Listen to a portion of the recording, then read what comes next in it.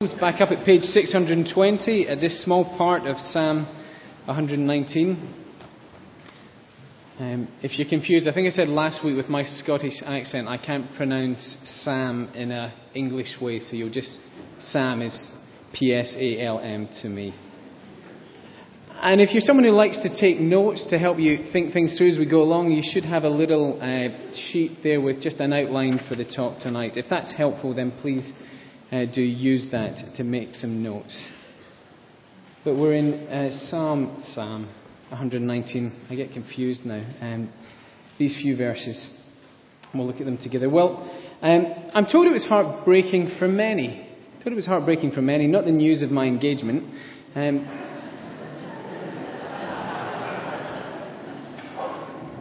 The cheap jokes are the best ones, aren't they? And by the way, if you have stolen a church as well, do bring that back as well next week. What was heartbreaking was the 13th of February 1996. I'm sure you'll remember it. Take That, the pop group split up. The emotion of it all. The Samaritans' phone line rang off the hook. Girls cried in the street. Bedrooms echoed with fans sobbing their way through all their favourite Take That anthems. Relight My Fire, Pray, the other ones they probably sang. But thankfully, the boys are back for good. And all it required from true fans was a little patience. Songs, even naff ones, seem able to generate emotion, or at least give an outlet for them. God has made us emotional, hasn't He? And it's, albeit in different ways. Some display emotion in extremes, the highs and lows. If that's you, you're like the kind of emotional equivalent of a Labrador jumping everywhere all the time. Others of us seem more reserved. You need to get to know us a little to notice when we're excited or slightly troubled. It's hard to spot. But we are all emotional. And it's right to express emotion. So that's why was part of the reason we've been thinking last weekend and tonight about songs for troubled hearts. And tonight it's what to sing when the church has gone mad. Last week we thought about what to sing when the world's gone mad. Tonight, what to sing when the church has gone mad. And by that, I don't mean the vicar producing his own newspaper just to get his picture on the front page. Not that kind of madness. Not even the news that certain church families seem to think a good idea of a party is to put a number of small children in the same room as an 8-foot boa constrictor and see what happens. If you are visiting, before you think something's really weird is going on, then please pick up a copy of that newspaper that Paul mentioned. All will be explained there. But they're just the ordinary kind of run-of-the-mill mad things that happen. They don't really trouble our hearts.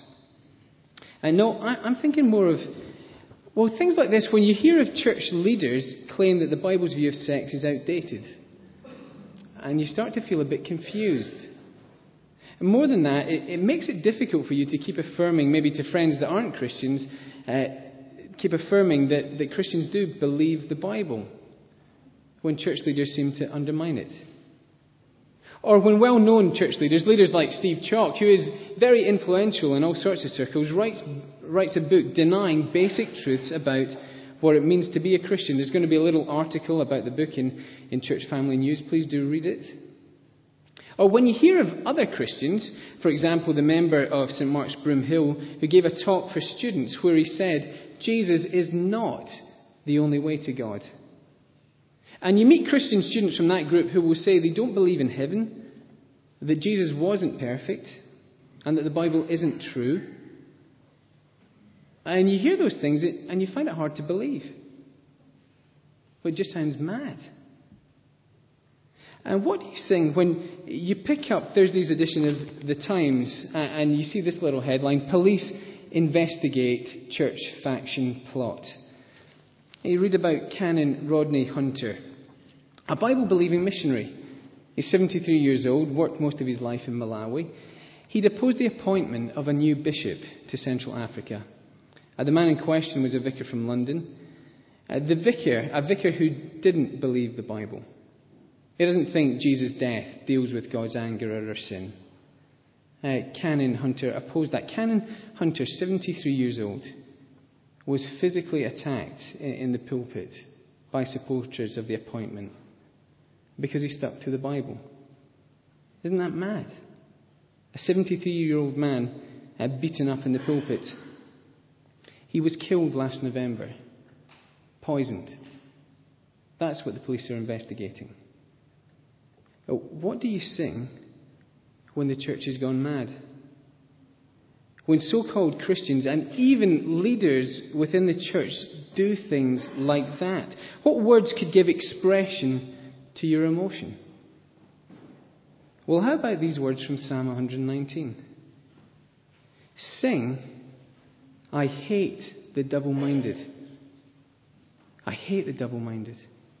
And by double-minded, our psalmist means the kind of person who claims to believe in God, but is really only a believer when it suits them. Someone who will say, oh, yeah, I want to live for God, but when push comes to shove, they'll ignore his word. I hate the double-minded. And perhaps it's not the song you were hoping for. It's not one by Take That, is it? And it's not the kind of song that takes your mind off your problems. It's actually the kind of song that gets you to really feel how you feel. A song you can get your teeth into. It's a strong feeling, isn't it? Hate. It's strong language, especially directed at another person. Perhaps you're wondering if it's right for a Christian to talk like that. For a Christian to feel like that. I think the psalm is telling us it is.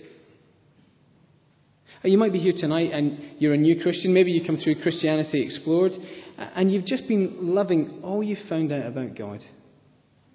His love for you in Jesus, the security of his care. As you've trusted him, you've been beginning to adopt his values in the way you live. Well, part of that will be learning to hate the things he hates.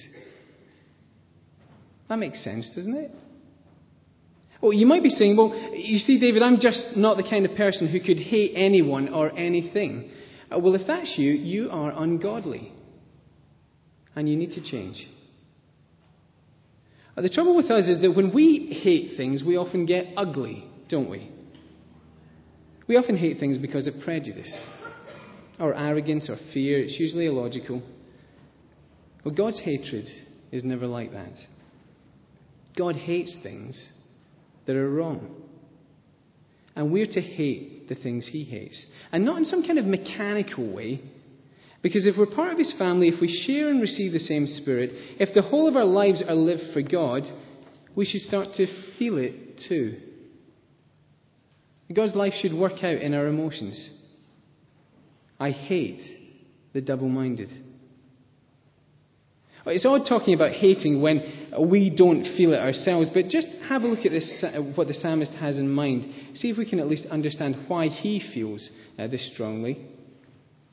The big theme in Psalm 119 is God's word in all its various forms, and the psalmist wants to show us what happens when he gets around the double-minded.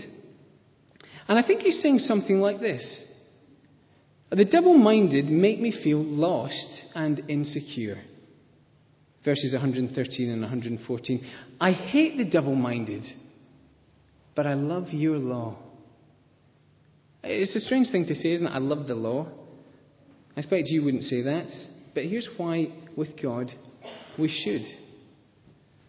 In Psalm 119, God's law is pictured as giving direction. Back in verse 1, you can look at it later. And it's pictured in verse 61 as giving freedom. I don't know if you've ever got lost when you're driving. It can be very frustrating, especially when you're on your own, so there's no one else to blame. You ever done that? You just get lost. I don't know where I am. But if you've got one of these satellite navigation things, I've not got one of them. I've got like a stack of A to Zs that seem rubbish now. But if you've got one of these satellite navigation things, you're okay. I find all this sat-nav stuff slightly scary, but incredible. Wherever you are, you'll know this. Most of you have probably got them. Wherever you are, it'll pinpoint you. It knows exactly where you are, doesn't it? And it somehow when it speaks, when you switch it on and the voice comes out, somehow when it speaks, it seems to speak right into your situation. And it will say something useful. Turn left in 500 metres. It might not seem earth-shattering when it says that. Turn left 500 metres. In fact, sometimes it feels like it contradicts your own sense of direction, because it will tell you to turn round completely.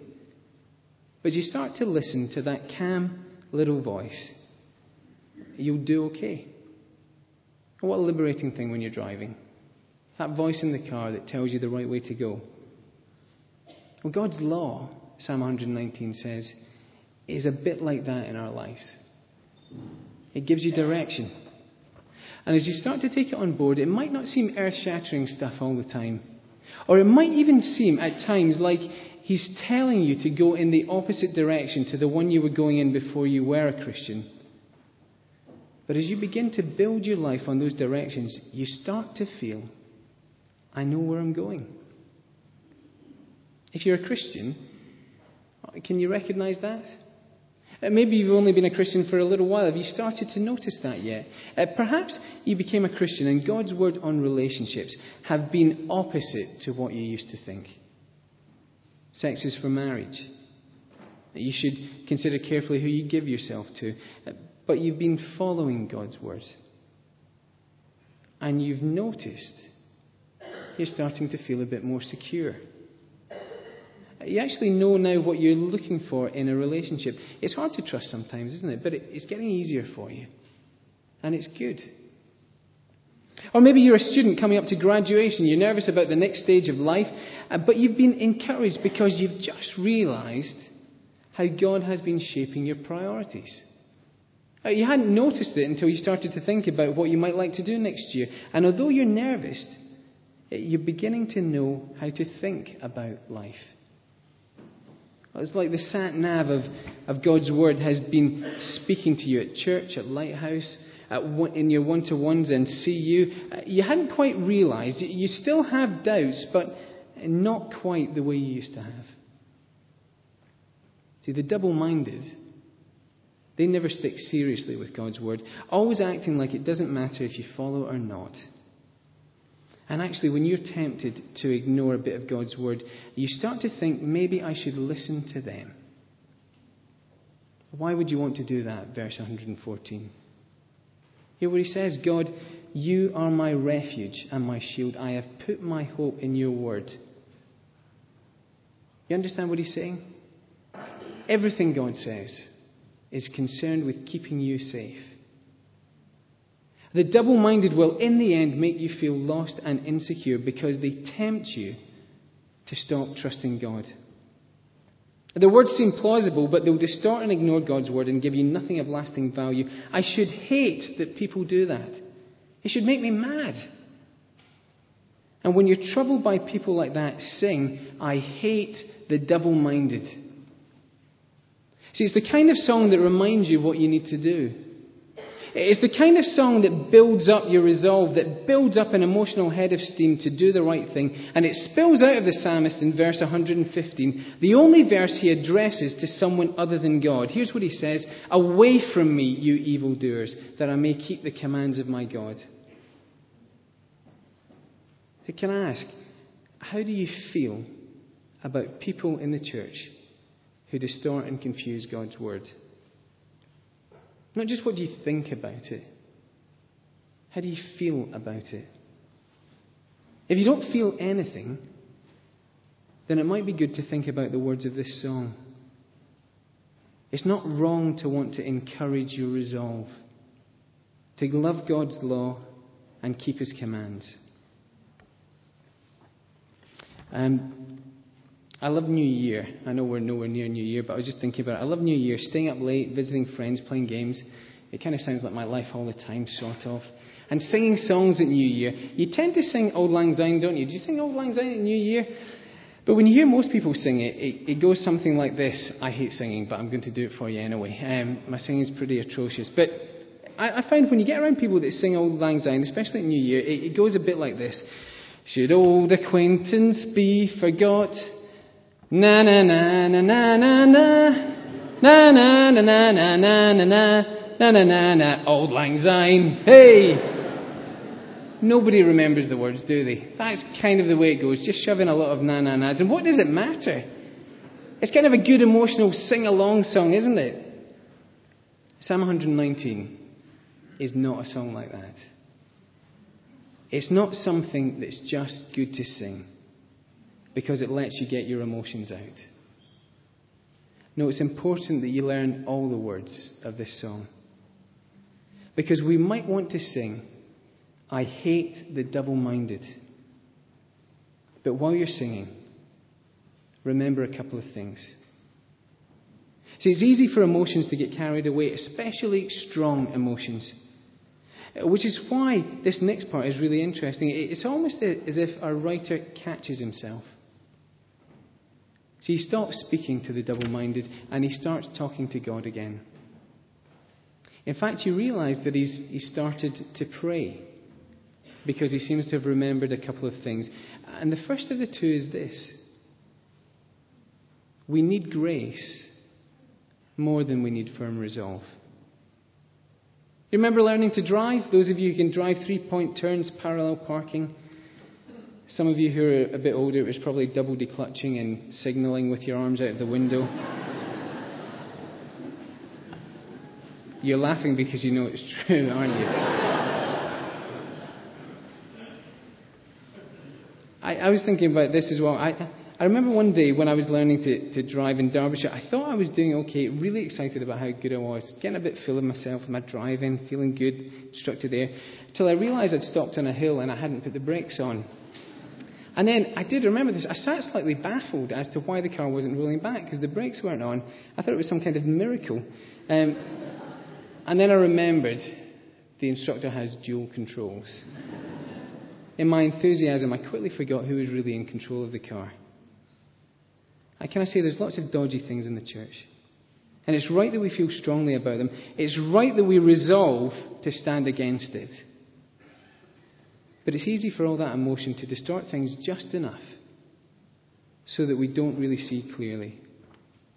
To think that we are completely okay and all we need to do is get emotionally charged and we'll take on the world.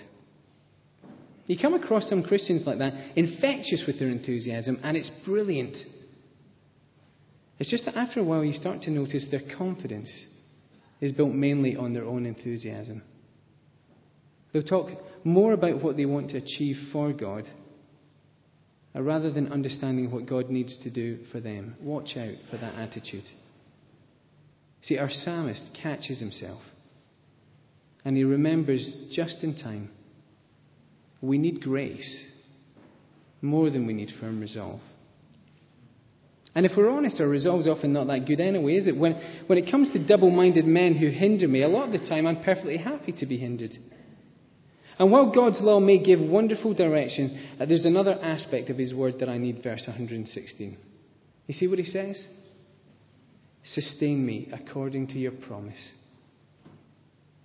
These aren't the words of firm resolve, are they? This is a prayer for grace. God, keep me safe. My dad went to sea in 1944. He was 16. He told me, his girlfriend at the time said, I'll wait for you forever. He came home after 3 months. She'd got someone new. He told me, I know, it's very sad. But then he met my mum, so that was all right. But I remember him saying to me, he said he always thought forever was a little bit longer than that. Coming up to Mother's Day early in the year, I bet you, like me, were watching Lorraine Kelly in the morning to try and get some tips for presents. My favourite from Marks & Spencer's was the Eternal Bouquet, so called because it would last for 5 weeks. I remember thinking, permanence is not what it used to be, is it? The Eternal Bouquet, 5 weeks. In verse 117, our psalmist refers to God's decrees. And the sense of that word there, talking about God's word that way, the sense of it is their permanence. They are constant. Like they're engraved on stone. And the plea of the psalmist is to be permanent like them. To always have regard for them. Not like the double-minded. And so let me ask you, what's your permanence like with God? How long do you manage to keep doing what he says? Permanently? 3 months? 5 weeks?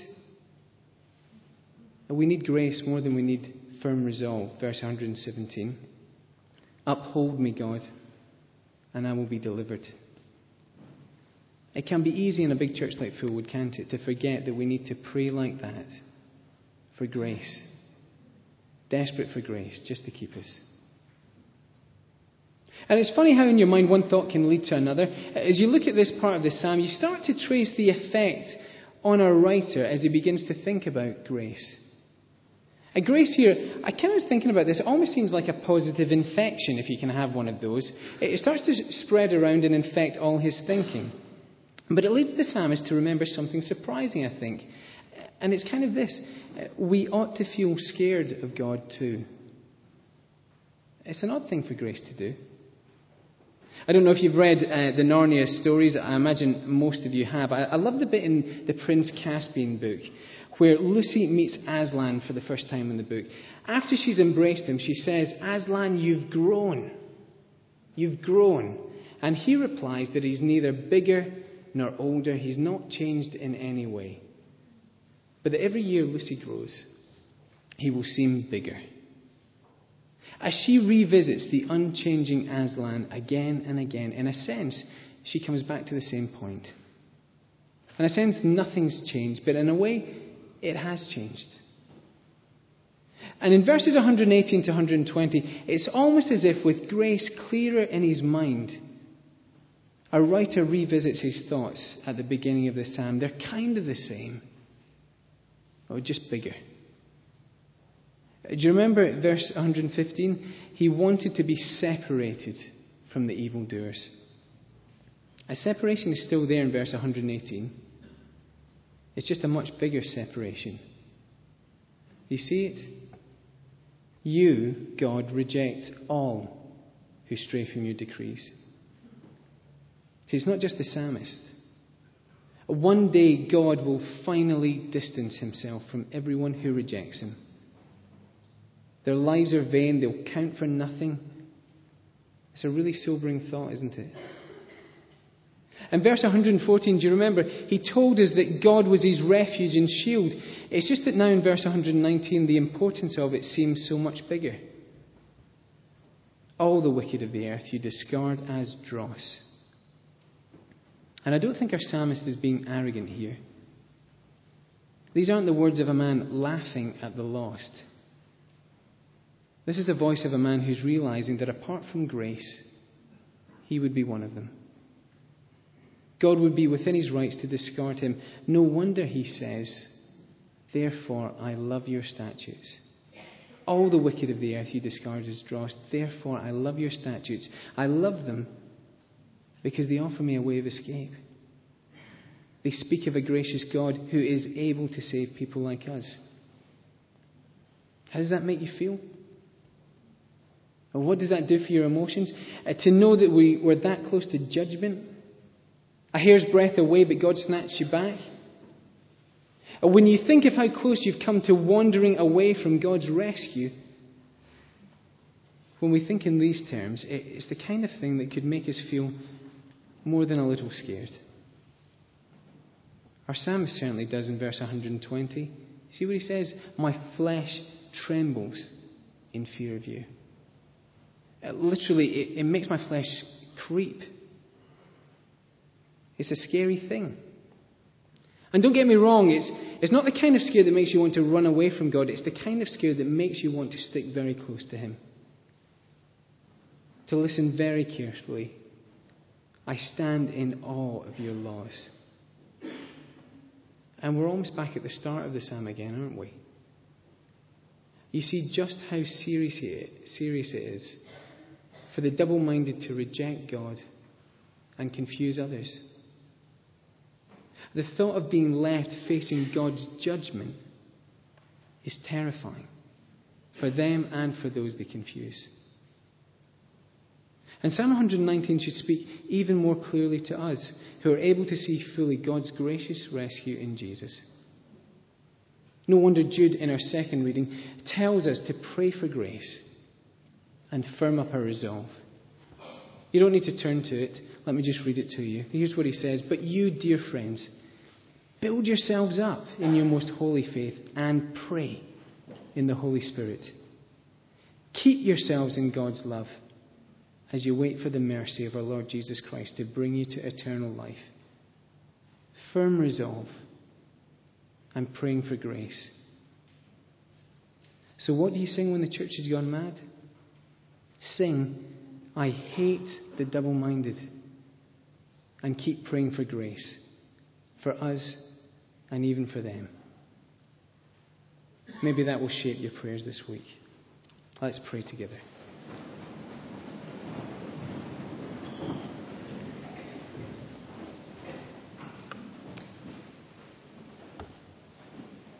Heavenly Father, thank you for this small part of your word. Thank you that it gives voice to our feelings. Frustrated by things that go on around us. It's sometimes right to feel we hate things. But please, as we're doing that, Lord God, please would you help us to remember grace and to cling on to you. We ask it in Jesus' name. Amen. We'll do take hold of your service sheet again. We're going to sing our final hymn.